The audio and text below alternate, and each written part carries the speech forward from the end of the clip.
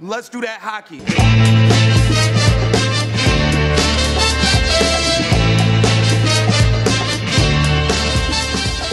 You're listening to Dobber Prospects Radio. This is episode 93, and I have two guests with me today. Joining me are Dobber Prospects writers Jokke Nevalainen and Pat Quinn. And today we're going to be doing a little bit of talking about a couple of big projects that have come out on Dobber Prospects recently, the organizational rankings, and of course, the fantasy hockey prospect report. Welcome to the show, boys. Thanks for joining me. Thanks for having me. Yeah, thanks. Yeah, so Jokke, you and I have had this conversation a couple times before, so thanks for coming back. Pat, this is your cherry, huh? First time on the podcast. Welcome, buddy. First time on any podcast. You don't say. Well, I'm honored to be your first. You never forget your first, buddy. Yeah, especially because how it started. A little traumatizing. Oh, well, we'll get through it. Okay, so there's a lot going on in the hockey world. Despite the fact that we're in COVID lockdown, we've got the NHL draft lottery coming up tomorrow. We're recording this on Thursday, January 25th. And then the CHL import draft is next week on Tuesday. So some things are slowly starting to develop in the hockey world. And we've been filling our time with these big projects, and I kind of wanted to give them a little bit of time on the podcast because, I spent a significant amount of time during the COVID isolation working on these projects. So let's start with just kind of doing a little bit of a review on each one. So the organizational prospects ranking is a project that I started when I was managing editor a few years ago, and it's ranking all the teams by their depth of their prospects. And it's kind of grown a little bit. It's become more involved. I've recruited the help from other writers. And the way we do this process is I invite some of the senior editors and writers from Dobber Prospects to work with me. And it's pretty similar to what we do on the prospect report for the top 50. Everybody submits their list of their top players. So for the organizational rankings, it's the top 10 per team. And then for the fantasy prospects report, it's the top 50 players that have 0 games played in the NHL. So the criteria for the organizational rankings was the first obstacle we had to overcome in order to create this project, because there was a lot of debate and confusion as to what the criteria was. For the fantasy prospect report, it's easy. It's if you played one regular season NHL game, you are no longer eligible for the top 50 list. That's pretty simple. Ours was a little bit more convoluted, and we had a little bit of conversation about it. At first, I was thinking, so what we'll do is any player that's over 25 years old is excluded. Any player that's on the roster that's 21 years or under would be excluded from the top 10 rankings and go in a separate category. And you'd think that would be pretty inclusive at a quick glance, but there was a lot of confusion about a lot of players. There's players that started in the NHL and got demoted, or go up and back between the two leagues, and have, just around 25 games played or just about 25 years old. So we had a lot of debate about that. What were some of the challenges you guys had with discerning who would be categorized in the top 10, or they would be listed as a surplus to the top 10, because we allowed that too. So you'd have your top 10 rankings, and then if you still had players you thought were fantasy relevant, you could include them, but it was a minimum of 10. And then we had players who got bonus points as well for being on the roster under 21. What kind of struggles did you have with that, Pat? I think maybe a bit of the idea to start was a little confusing, because there was about, 15 emails before we kind of got started about what our plan was. And then even then it was still a little different, because I did do 10, but I pretty much put every team at about 13 to 15, because I was like, well, this guy could still make it and be like a fourth line guy, or maybe bust up in the third line one day. Yeah, you were definitely the most generous with the rankings. You included a lot of bonus points for players. Cam hardly had any team with more than 10 prospects. That's one of the things that I found interesting. But Jokke, did you have, what kind of challenges did you have with the rankings? Well, I think it's always a bit difficult to determine who is really a full-time NHL player and who is still a prospect. So these guys who have like between 10 and 100 NHL games, they could really go either way. So I think that's the confusing part every time. If you put a cap on the NHL games played, even then it's not really perfect because some guys may play 100 NHL games without being full-time NHL players. So, and others may be full-time NHL players by the 25th game. So, I think that's the difficult part always when trying to do these prospect rankings, that who actually qualifies for them and what kind of criteria to use there. Yeah, Braden and I actually even went through each team, and we decided on a phone call. It was like, okay, so we'll iron this out. We'll list who the players are that are graduated, and anyone who's not on this list is either not graduated or is over 25 years old and disqualified. And even then, we still had some discrepancies as to players getting ranked in the top 10 on one guy's list. Like I think Casey Middlestat's a good example of this, and then some other people had him under graduated. So, but beyond those challenges, everyone would also have a different set of personal criteria, perhaps in their rankings, and I certainly noticed this between different writers. So what were some of the more important factors? For me, it would be things like their age. And that there's a couple levels to that. If they're old, their upside is a little bit more defined. You have a better idea of what their ceiling should look like if they make it as a full-time NHL player. But then again, this is fantasy ranking, so they're closer to being ready to contribute to your fantasy roster, so that's a plus.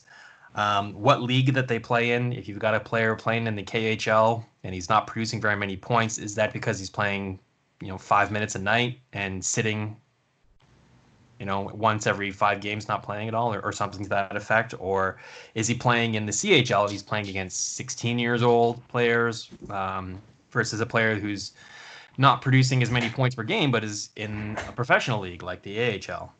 And then another thing that I would consider would be the team that drafted them. What's their drafting and developing history like? Do they have a history of developing players, or do they rush guys to the NHL and ruin them, or do they just not have a very good track record of producing NHL players? What were some of your criteria you leaned heavily on, Jokke? Well, I think the most important thing for me is always the projection, what I'm projecting them to be at the NHL level. So that's my primary focus on every ranking I do. The team aspect and the opportunity, that's a bit more difficult to really say because many of these guys are still like 3-4 years away from the NHL, so a lot can change during that time. So I don't really, unless they're like almost NHL ready, I don't really take that into consideration because of how much it can change during their development years. So I think it really comes down to the projection, that if I project them to be like a top 6 offensive player, then they're gonna end up quite high on my ranking. How about you, Pat? Mine's kind of the same thinking. Like top 6 or top 3 defensemen would get a higher ranking than the bottom ones. But mine, when I looked at it, again, was more if I see them making the team, like could they contribute in some way? And then sometimes I would take draft position into account as well. Because just looking at my list, I put Riley Tuffy still on my list, and even though he's just a 1, but he was a first-round pick, so Dallas is still going to try to get him in the NHL in some way to justify picking him in the first round and spending all the money on that draft pick, like with development and everything. Yeah, first-round picks certainly get every opportunity to succeed. So I get that. One thing that I noticed is that there was a lot more love from everyone else that contributed to this than I did for younger players. I found that younger players tended to rank pretty high. And I also noticed that on the flip side of that, a lot of the players who played their 4 years of NCAA or signed as free agents or players coming over from Europe uh, didn't get quite as much recognition on this list. Now, keep in mind, when we started this project, it was months ago, before NCAA season ended. So a lot of the players hadn't signed yet when we started working on our rankings, and we chipped away at them over a couple of months. So a player might have signed with a team after we had done our rankings for that team already and kind of forgot to go back to it. Same with European free agents. But do you guys not put as much emphasis on those players as I do? Am I overvaluing them? What do you think, Jokke? Well, I think for me, I think it's a really common mistake to overvalue the younger guys. I think most fantasy hockey players do that. And I think for me, I think I do it as well, but I also take advantage of that. I utilize their trade value and trade them while they are still developing. So I think the older guys, they've had more time to disappoint you. So you can't trade them. No one wants them anymore. You're starting to get a much better picture of what they'll become, and people are just disappointed. Most of the time, they don't end up being as good as you think they will be. So the older guys have disappointed you already, and the other GMs don't want to trade for them. So I think it's easier to trade those younger guys. They have more trade value because they haven't had time to disappoint you yet. So I think that's part of the reason I put them quite high as well. What about you, Pat? Do you put a lot of value on older players or not so much? Like a player like Chase Prisky, for example. I usually put lower value on older players because you kind of know the more they play where they're going to end up, in a sense. And younger players, you're like, well, the variation where they could end up is a lot bigger. Right now, their ceiling looks out of this world. Maybe not that high, but they look like they have a higher ceiling than someone signed out of, say, the NCAA for 4 years, where no one wanted to draft them initially. But now they produce good enough results in their last 2 years of college, which is usually more of a red flag for me in fantasy-wise. The older they are producing in a league with younger players, usually the less they turn out. So that's kind of how I would do it for older and younger players. All right. And what were some of the differences you guys found between ranking players within organizations for the organizational rankings versus ranking for the top 50 for the prospect report? Pat. Well, organizational rankings here, I went, again, more, these are the guys I think could make it. And then for the top 50, it basically comes down to who I would want the most in my fantasy league for prospects. And then in the same time with the fantasy report here, there was one note I remember because I've always had Kaprizov really high, but this time I put him at 3 and Byfield at 2. And in my ramblings yesterday, which I think maybe came out today about the prospects report, hopefully you liked my note in there too, Pete. I thought that was pretty good. I put Byfield ahead of Kaprizov, even though he's younger and Kaprizov's older, just because I feel like Byfield's ceiling, if he hits it, could be much better than Kaprizov's. So I kind of put it as like, here's where I think they could have it. And again, also the highest value they would have in trades, like Jokke's idea. Yep. Yeah. One of the things that I found really interesting in this whole exercise was once I had everybody's submission and I was figuring out who the top 10 were per team. So these were all posted on different pages on a Google Doc. So I'd have to go back and forth between the pages. Start with Braden's rankings and then mine and then Tony's and so on and so forth. And I would just write them all down next to each other and then see who everyone ranked where and come up with what would be basically a consensus top 10 ranking. Of course, there were discrepancies from list to list and from my list to everyone else's as well. And that's what I found really interesting. I found a bunch of players who I didn't really know much about and wasn't giving them much attention, and looked them up and was like, oh man, these guys are totally worth knowing. And then on the flip side, there was a couple players who I had ranked high and no one else had them ranked high or not as high or not even in the top 10. And it really made me second guess. So why do I like this guy so much?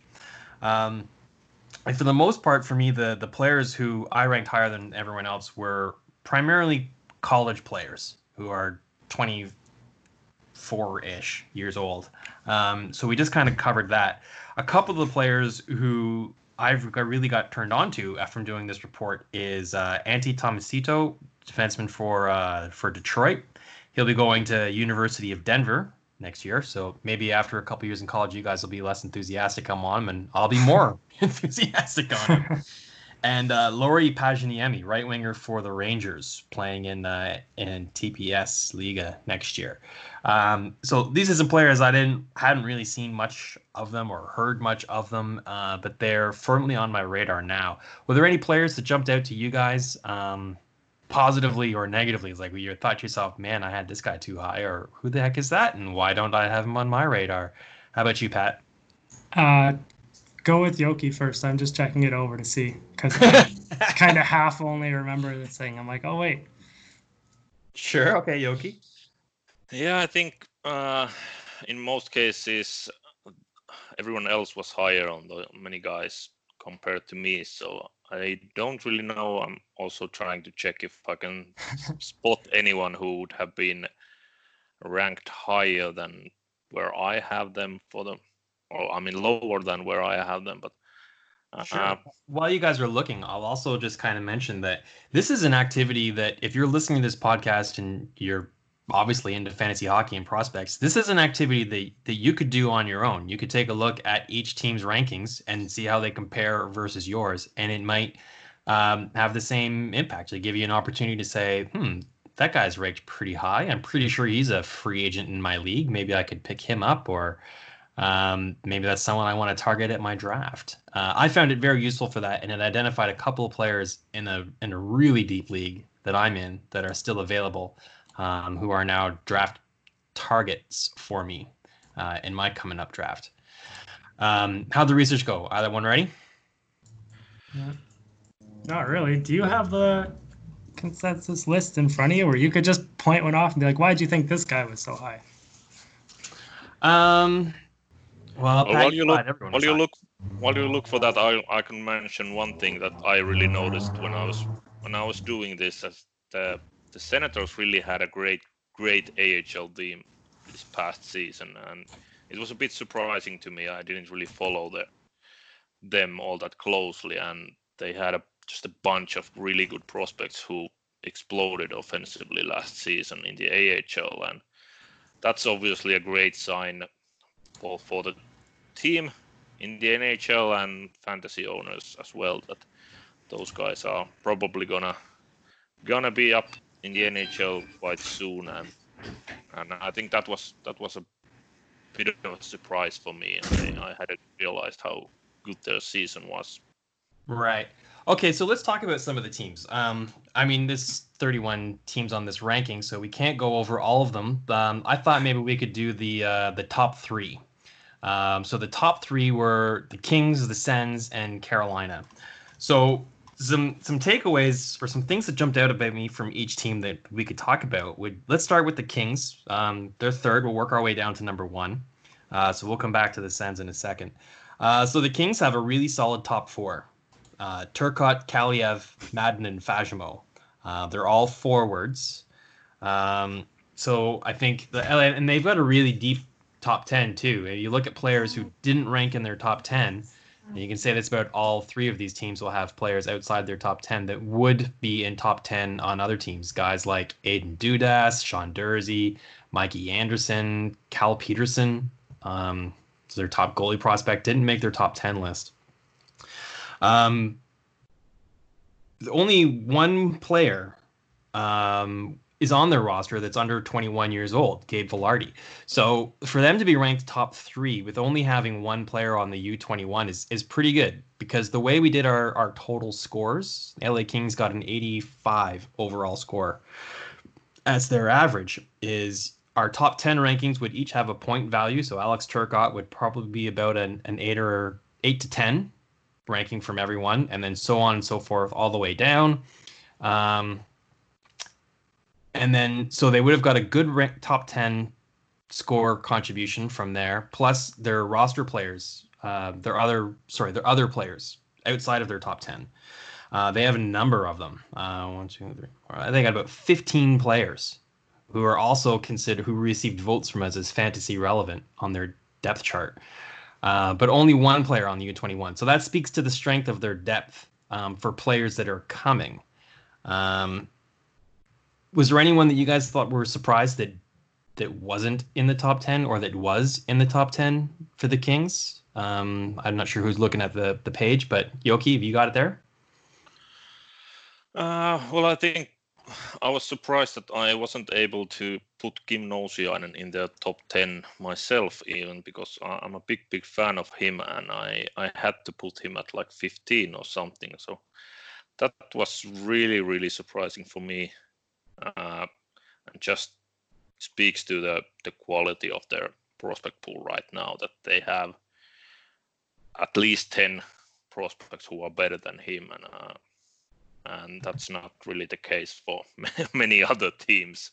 So yeah, I think they had a bunch of guys who would have made the top 10 on most organizations, and I think even capping it at 15 was a bit tough. They had more than 15 prospects I could have easily listed there. So yeah, they have a ton of depth. I'm not sure I'm loving all the first round picks they're making, but everything after that seems to be great. They're doing a great job with the mid round picks, especially. So they're also acquiring some prospects via trades, so that helps build the prospect pool quickly. Yeah, one player that moved up based on from where I ranked him was Samuel Fagemo. So Jokke, you might be more familiar with him than Pat or I, because he plays in Europe, but he had a pretty good showing at the World Juniors. Were you surprised that he ranked where he did? I actually think I had him lower than the average. I'm a bit lower on him than most people, just because I see him becoming more of a complementary offensive player, maybe like a middle six complementary goal scorer. So I think they have guys who can create more offense on their own. He's more of a pure finisher who can finish what the other guys are creating. So I just usually put those creators higher in the ranking instead. Who jumped out for you, Pat? Yeah, I gotta agree mostly with Jokke. They got tons of depth, so that's why I had them where I did. I think they're about probably top 5 together for me. I also had Fagemo slightly lower than where he was on the average for the exact same reason. No one really jumped out for me, but I think a reason why no one really had Peterson on it is that maybe most of us assumed he was pretty much their NHL goalie from here on, or like a backup plus.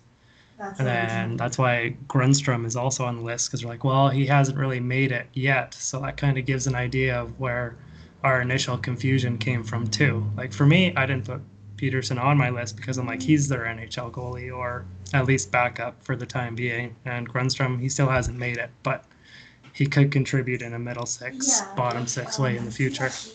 Yeah, Vilardi's another example. I mean, I think, Pat, you had him in your under 21 roster players, and I had him in my top 10. So there you go. There's another example of that confusion. I think the Kings' biggest need organizationally is goaltending. Cal Peterson is the heir apparent because there's no one better. It's not to say that he doesn't have the ability to be a number one goalie, but I don't think he's got, Jonathan Quick or Martin Brodeur or Patrick Waugh upside in his future. I think he should be a legitimate NHL goalie. But there's a positional need that I think they might be interested in. Another thing that jumped out to me was they don't seem to have a lot of their prospects primed to graduate to the NHL. That's something that we'll see on the next two teams in Ottawa and Carolina. But I think most of their players like Turcotte, Kaliev, Madden, Fagemo, those guys should play in the AHL next year. Turcotte may be the exception. Do you guys see anyone on that roster that could be that I'm undervaluing that could be an impact player right away or make the NHL right away? Jokke? Yeah, I think Turcotte definitely has a chance, especially because they're rebuilding. So they'll give their top prospects a chance to earn a spot right away. But yeah, it's gonna take another year or two before all of these guys are moving up. Maybe that's a good thing. They can acquire more picks the upcoming season and add even more prospects to their prospect pool. But yeah, it's gonna take a few more years before they're back in the playoff glory, I guess. Yeah, they seem to be taking a slower approach to it. They do have 3 second-round picks, but only 1 first-round pick right now for the 20 draft. It should be a top 5. We'll know where it is tomorrow, hopefully. Pat, did you see anything different in there? Not really. Like perhaps Madden might be able to get a couple cups of coffee, or maybe even Sean Dursey if they really want. Just no one that could really come in and impact it unless Turcotte has a great start to the season, and maybe Velarde will keep his NHL spot. Hopefully he stays healthy. That I think he's in the NHL as long as he can stay healthy, and a back injury is certainly not for certain if he can do that or not. Yeah, I think a few of these guys could get like some games next season, like Fagemo and Madden and Mikey Anderson and all these guys. I think they're gonna give them chances to play, but they're not gonna be impact players. Yeah, right. And also with the Kings, sorry to cut you off, with the Kings, I think their cap is still a bit of a mess, isn't it, too? I haven't opened that up, but I know they got the Doughty and Kopitar and Carter and Quick deals, and Brown, I think, still has 1 year left. So they will like to use young players, but they might also not have room with other contracts and players. As those contracts kind of wind down and there's less term on them, like Jeff Carter's a good example of someone who they could use as trade bait to acquire more picks and prospects. But it looks like the future is pretty bright for the Kings. They rank 3rd overall, but I think you're going to have to be a little bit more patient for them to start winning games again. Next team, 2nd-ranked Ottawa Senators. So Jokke mentioned how good of an AHL season they had, and it was great.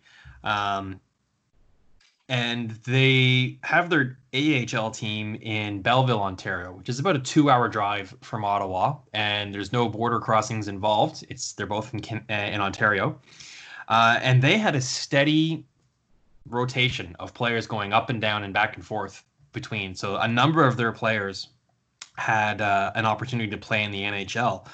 A lot of their top 10 had looks in the NHL this season. So the top-ranked prospect is Eric Brandstrom, who they acquired from Vegas in the Mark Stone trade on trade deadline day. And when that happened on TSN, Bob McKenzie said something that has stuck with me. He said that this is an A-list prospect who is in the same conversation as players like Cale Makar and Quinn Hughes. So he's had a full season now in the Sens organization, and he's played almost all of it with Belleville. He had a couple of cups of coffee with the Sens. But do you guys think that comment by McKenzie is relevant? Is it aging poorly? What do you think of Eric Brandstrom, Pat?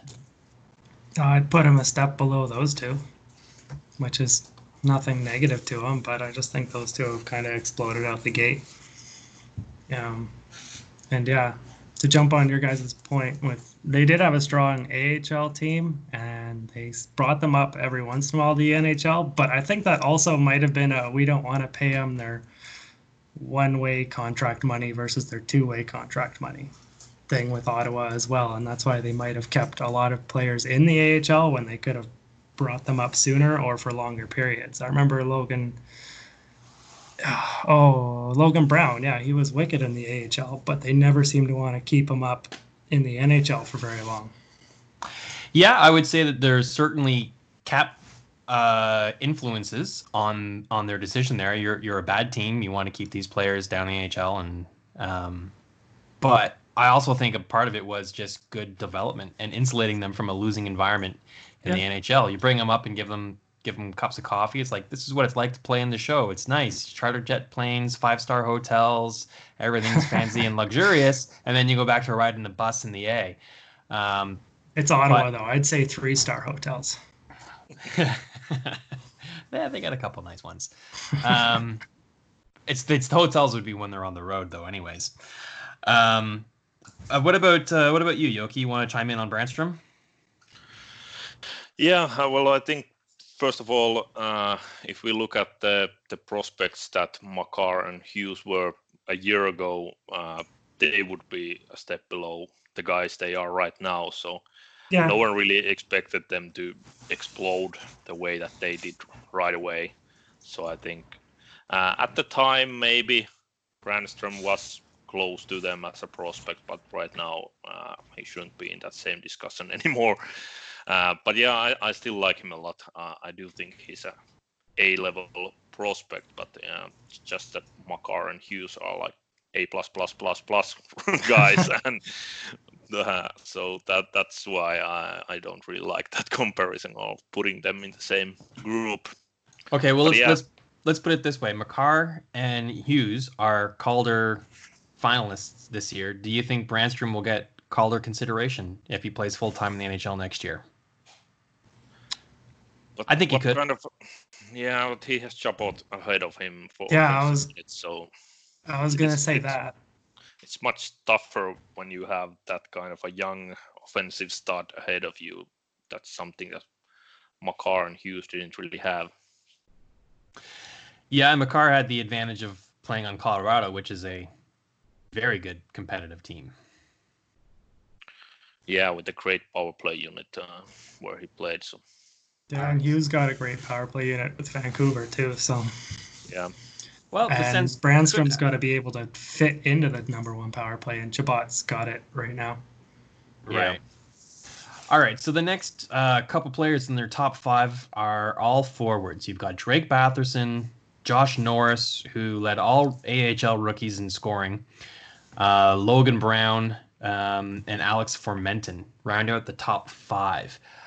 I predict that Batherson, Norris, and Brown are full-time NHL players next year, and they're done in the AHL. Do you guys think there's any scenario where that doesn't play out, Pat? It's hard to judge with Ottawa because maybe they want to bring in more veteran talent too. You never kind of know. I would assume Brown and Batherson would be. Formenton, I'm like, he might be up and down again because they still might not be competitive next year. Yeah, so they've got 4 forwards under contract for next season. Yeah. One of them's Bobby Ryan. So you can scratch Michael Bodker off the list as a UFA, and probably Scott Sabourin as well. And RFAs: Chris Tierney, Connor Brown, Anthony Duclair, Jace Howrluck, Rudolph Balcers, and Nick Paul. There's a good chance that they re-sign the first 3, Tierney, Brown, and Duclair. I think those guys were very effective players for the Sens. Howrluck, Balcers, and Nick Paul are kind of fringe players in my opinion, but they're still young, so they might be interested. Ottawa's got to hit the cap floor too, though, right? So this is true. This is definitely true. That's why I don't know for sure if they're going to be able to fit all of these guys on there. Jokke, what's your take on Brown, Norris, and Batherson being full-time NHLers? Yeah, I think they've earned that, but as you guys mentioned, it may not happen for all three guys. So, and also teams don't really love putting a bunch of rookies on the roster right away. So maybe they'll start with one or two of them and then maybe add a couple more during the season. But yeah, they're probably going to add a couple of veteran players in free agency, and maybe these guys will have to transition to the wing as well. They're all natural centers, but all three of those guys, but I'm not sure there's going to be room for them down the middle. So maybe that's also something that which one of adjusts to the wing the best. Yeah, Batherson's already started that adjustment. He was playing right wing for the Belleville Sens a lot this season, and when he's made it to the NHL, I think it was at the wing. He's my pick for the most likely of the three to make it. I think he's got a very well-rounded game. He looked good in his NHL previews that he's already had, score a couple of goals. He's fast, he's big, and you can play two ways. He may not have the offensive upside that you get with the other two, but I think he's the closest to NHL ready now. And I think Norris could maybe benefit from a little bit more time in the AHL more than the other two. So I'd rank them Batherson, Brown, Norris as probabilities to play in the NHL. Another player that I want to talk about who's just outside their top five is Vitaly Abramov. So anyone who listens to this podcast knows I'm a big fan. He's a burner. He's got great speed. He's tenacious with the puck. He's flat out really fun player to watch, which is why I like him so much. I think he's got boom or bust written all over him. He's either going to be heading back to Europe or he's going to make it to the NHL. And if he makes it to the NHL, it's not going to be in the bottom six. He's just not that kind of guy. So if you had to choose one or the other, boom or bust, what do you guys think Abramov is? Jokke? First of all, I'm not sure if that's true. I mean, he was a pure skill guy in junior, and I think he realized when he moved up to the AHL level that he's not gonna make it to the NHL with his pure skill alone. And I think he's been turning more into a 200-foot player in the AHL, especially this past season. So I think it's a more realistic scenario now that he could be a third-line player, like an offensive third-line player. So I think there's a good chance of him becoming like a middle six player. I like his skill, and I like the way he's rounded out his game. So I think that's gonna be a lot of these young offensive stars have to do that. They have to decide if they're gonna keep on pushing with their skill and talent alone, or if they're gonna make some adjustments to their game. And I'm happy to see that he's been figuring it out lately. Well, he definitely found some consistency this season, which was really nice to see. Pat, boom or bust? Boom, as in I think he'd make the NHL. I've always liked watching Abramov in the Q. I thought he was underrated in the draft, but that could also be a size issue. I had him 5 on my list for Ottawa, so I like him. I agree he's probably more in the middle 6 sort of role for the wing. But yeah, I see him making the NHL. At least I hope I do, because I think he's got the skill to make it. Okay, doing the rankings, no one ranked the goalies the same. And there's a bunch of really good goalie prospects in the system. Philip Gustafsson got the most higher ranked votes, but he certainly wasn't the consensus. Who do you guys think is the top goalie in the system? You got Gustafsson, Joey Decord, Marcus Hogberg, and Mads Søgaard. For me, I think I like Joey Decord slightly, but it's really a four-way coin toss for me. What do you think, Pat? I had Hoberg ranked ahead, but goalies are pretty much, for me, it's 1 year they're good, 1 year they're not good. So you just got to keep hoping that they're good for a few years back to back before you can really say where they are. But he's already played in the NHL, and he looked pretty good last year to me. So that's why I had him as my highest guy on the list. Jokke? I think Sogard and Gustafsson have the highest upside among those, but none of them really are a sure thing. I had Gustafsson ranked the highest just because he's a couple of years ahead of Sogard. So if I was ranking based on their upside alone, I think I would have Sogard at the top, but taking the time frame and upside and all that into consideration, I ended up putting Gustafsson at the top. Okay, so we solved nothing. Jokke likes Gustafsson and Sogard. Pat likes Hogberg, and I like Joey Decord. I'll put Gustafsson second because they traded for him for a reason, so he can win. Yeah. But yeah, How about this? there's no real winner among that group. So Yeah. I think they all have the ability to be starting goalies in the NHL, though, if everything breaks well for them. Yeah. Yeah. That's almost every goalie you draft, though. Fair.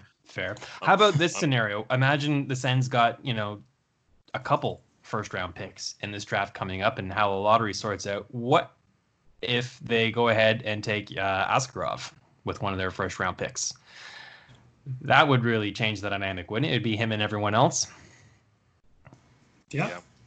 But maybe that'd be a good target because they have so many good skaters and their defense is decent too. I mean, no, I wouldn't waste a top 3 pick on him when you could have, a Lafreniere or Byfield or Stützle. You got to go with those guys. But if they end up picking just inside the top 10, I think there's potential for that to happen. Okay. Yeah, I don't know if they can even drop that low. Isn't it like 6 the lowest where they can go? Right. Something like that. So, but yeah, I think they've just spent so much draft capital on goalies already, and that might be a bit of a waste if they now added Askarov to the pool, and everyone else becomes kind of like worthless at that point. Well, I guess that's the decision they have to make, right? Draft Askarov and make him the future in goal and make all of their other assets devalued, or pass on him and go with another forward or a defenseman, and then hope that one of those nickels turns into a quarter. So we talked about the Kings and how they don't really have anything coming up out of the pipe right away. And we talked about the Senators and how they've got a bunch of players who are on the cusp of making it. Let's take a look at how further down the organization the depth goes with Ottawa. They've got a really, really, really strong AHL roster. But if they graduate a number of players, who do they have coming that could fill those roles and keep the pipeline coming? So they have good players in their system that aren't in AHL. Kastelik, Gruden, Pinto, Bernard Docker, Alsing, Tyconic are some of the top players. Some of those guys are playing NCAA, so they're not likely to come yet because they haven't signed pro deals yet. And then you've got, European players. Who do you think is going to be a player that fills the roster spot in AHL for them, that graduates to the AHL from the Sens organization? Jokke. Well, I think Olle Alsing is definitely going to be good enough to play in the AHL. He's been a great SHL player already, so I think that's definitely one guy who will jump in and maybe take like Brandström's spot on the AHL roster. But for the forwards, that's going to be a bit more difficult because they don't really have the NCAA guys. I think are all going back to college, unless I'm mistaken. So yeah, it's going to be a bit bit tough to fill out the AHL roster, but like, yeah, Gruden is gonna be definitely one of those guys, I think, and not sure about the others. Pat? Yeah, I'm in the same boat. I think they're still going to do a lot of up and down next year, so I don't know how many roster spots they're going to need to fill as they wait for European players or NCAA players to come over. Jokke, the last time I had you on the podcast, we were talking about free agents coming from Europe, and the Sens signed one of the guys we talked about. So now that we know that Artem Zub is a Ottawa Senators prospect, let's revisit that. And where do you think his fantasy value is going into the season?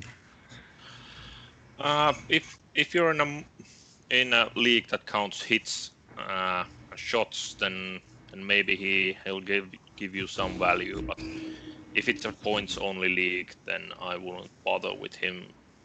He's not gonna be a point producer. He's more of a physical presence, and I think that the biggest value comes from his NHL readiness. So I have zero doubts about him being ready to play in the NHL right away.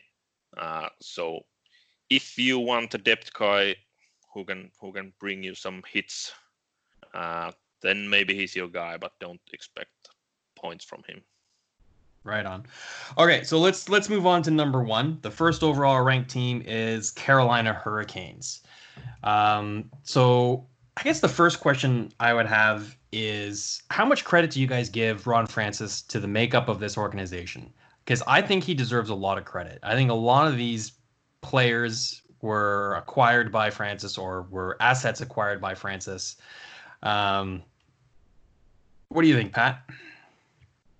I guess you got to give, the GM credit. Mostly, I would say the scouting staff. And I know Carolina is pretty high into the draft analytical information. So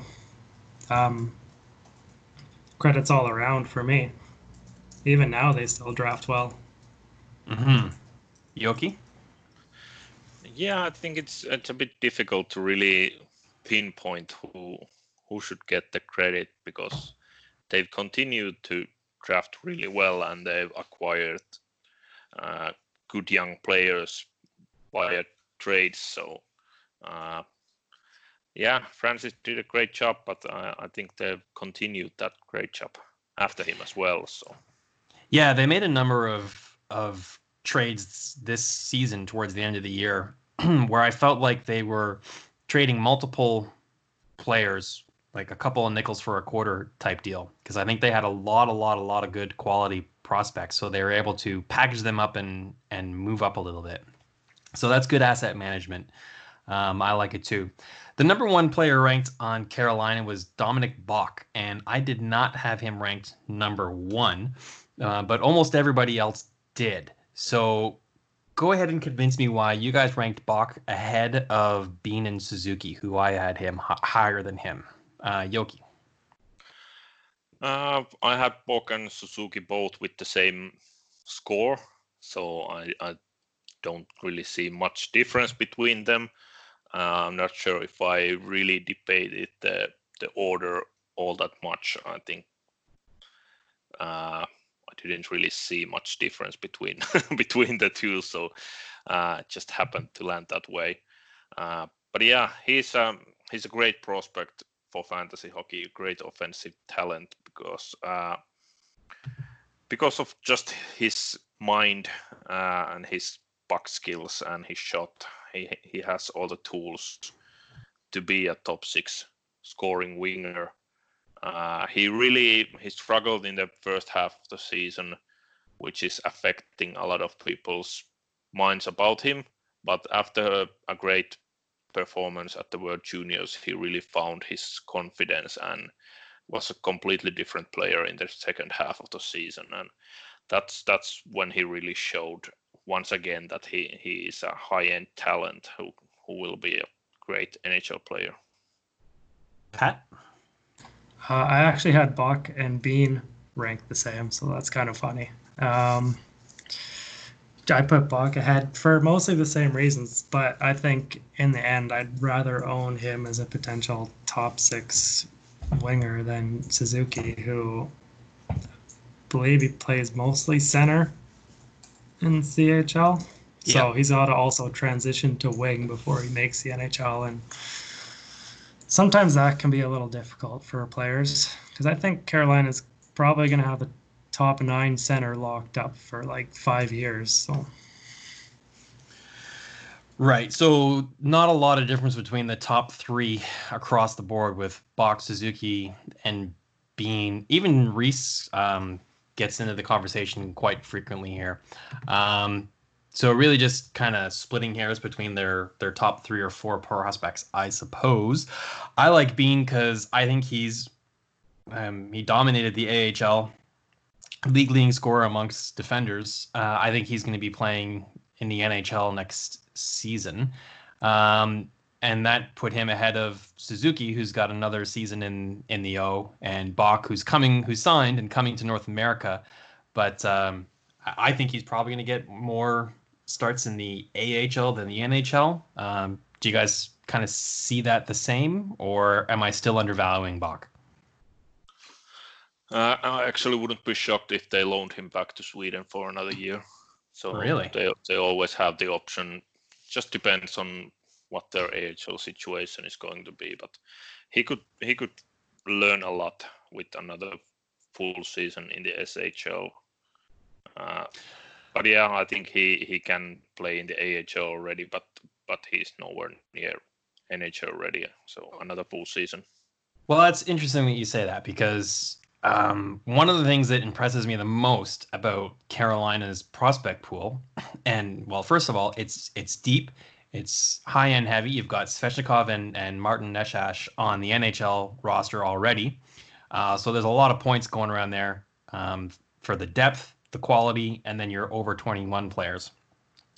But what jumped out to me about this when I was looking up each player, and I did the Carolina for the prospect report as well, is they got a couple of players who are already in the NHL.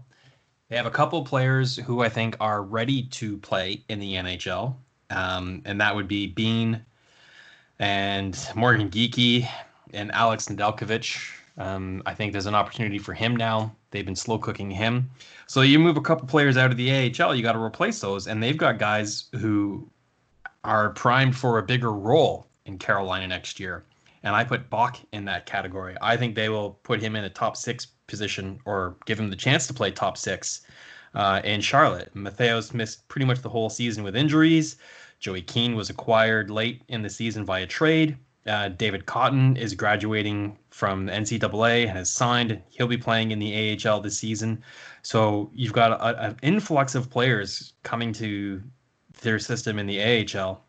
And then you still have a significant amount of relevant prospects playing outside of the organization. I mentioned that Suzuki has got another season in the O. Reese has another season in the O. And you got a bunch of guys in Europe as well.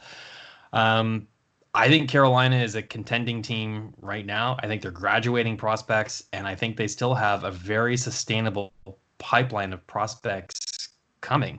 For me, that's why they ranked number 1 overall. What do you guys what are your thoughts on that, Pat? Pretty much the exact same. But I think the big challenge for them is going to be the big challenge for every team this year. And the reason why they might keep Bach in Sweden is that no one knows when the AHL is going to start. So it makes sense to keep him in Europe, and there are other European free agents over there. Not free agents, but draftees over there. So yeah, with the AHL up in the air and no one really knowing when anything's going to kind of concrete start, I think this whole year is kind of, you just got to make a big old guess. But I pretty much agree with everything he said. So, thoughts, Jokke? Yeah, and I'll just add that the difference in quality between the AHL and the SHL is really, really small.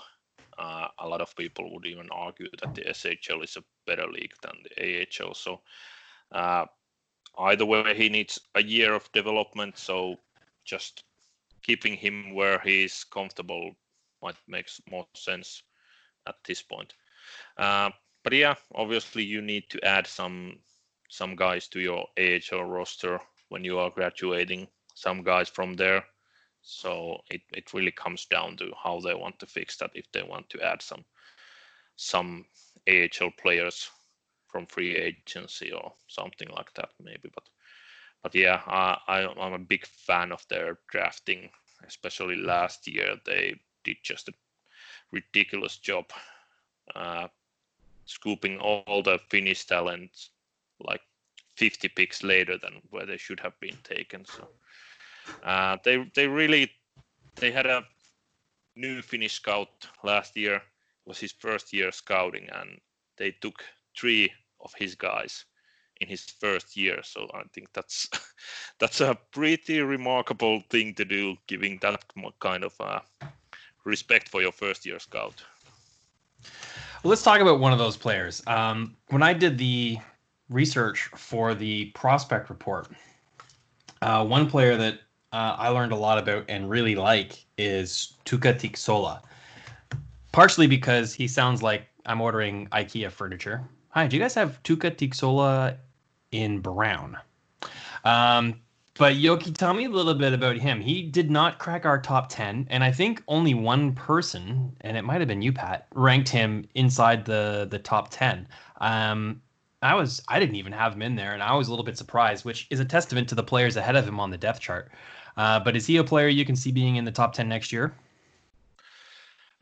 Definitely, yeah. I had him 11th myself, and it's only because he's so far away from the NHL. He's a high-end talent, just so talented offensively, a great skater. The problem is that he needs to add like 30 pounds of muscle before he's gonna be NHL ready. So that's gonna take a bunch of years to get to that level. He's really immature physically. That's the reason he didn't even play in the Liga this season. That he just wasn't ready for it. Physically, his skill level was definitely good enough for the men's level, but his physique wasn't. So that's the big thing. We have to wait a few years for him, but I think he's gonna be worth the wait. I ranked him like late second round last year, and I'm still very happy with that ranking. But yeah, it's gonna be a long wait. Right on. Pat, thoughts on Tiksola? No, I don't really have anything to add. I actually had him 12th. So yeah, I looked it up. Tony had him in the top 10. He was the only one. Carolina's strategy last year of just trading down and getting as many basically project type picks was pretty awesome, and that really helped them. I loved watching that at the draft, actually.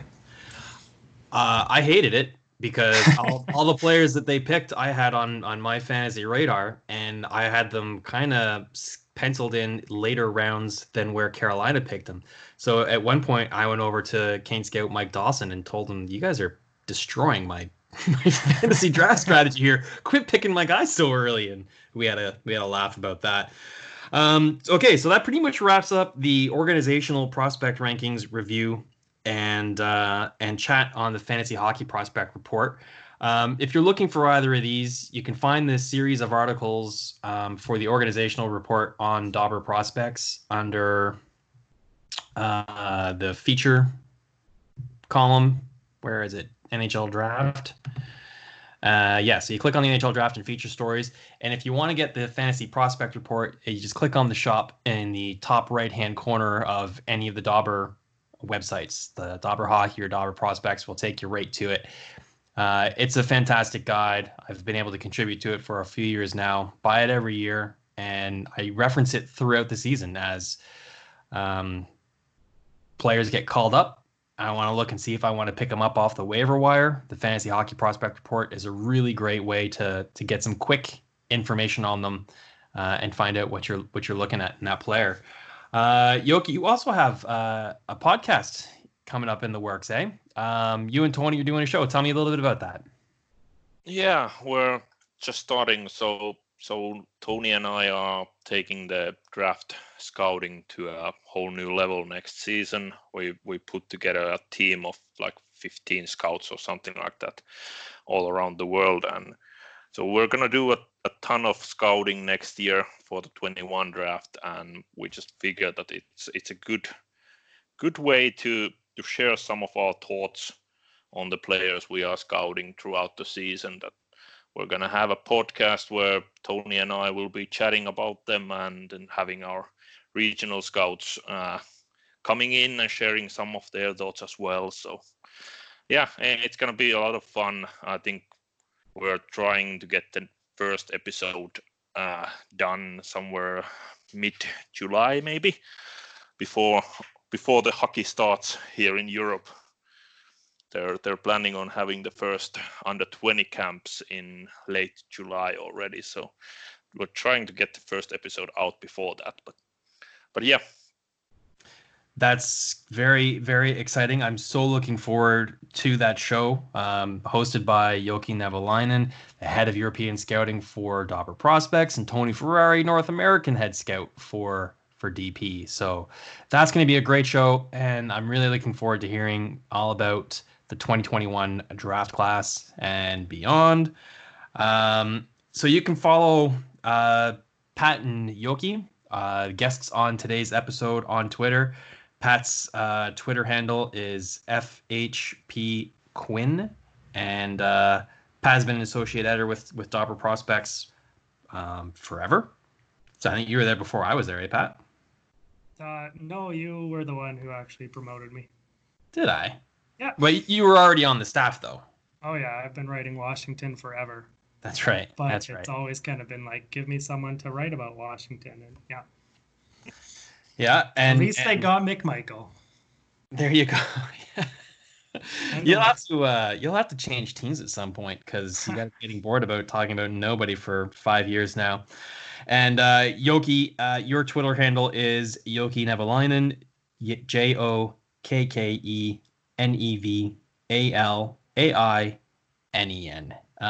You probably are already following these guys if you're listening to this podcast, but if you're not, give them a follow. And stay tuned to Jokke's Twitter account for updates on his podcast when that starts, the to be named podcast. Any final parting thoughts here, boys? No, but sorry about the random noise. It's my first time. And apparently my speakers work really well and then don't work really well. And by speakers, I mean microphone. Yeah, fair enough. Well, it worked out pretty good. Jokke? This was fun. Yeah, Nothing man. else. It's always good to chat some hockey. Boys, thanks very much for coming on the pod again, and for the first time. And I'll have to have you both back on in the future when maybe we'll do a mock draft with the if the lottery goes well, we only need the one. Maybe we can just kind of guess at the final standings from the playoffs, if they even happen, and then get some of the boys together and do a mock draft. That could be fun. Everyone loves a mock draft, except but to give the people what they want. All right, so thanks for listening to episode 93. We'll see you when the next one comes out. Keep your stick on the ice.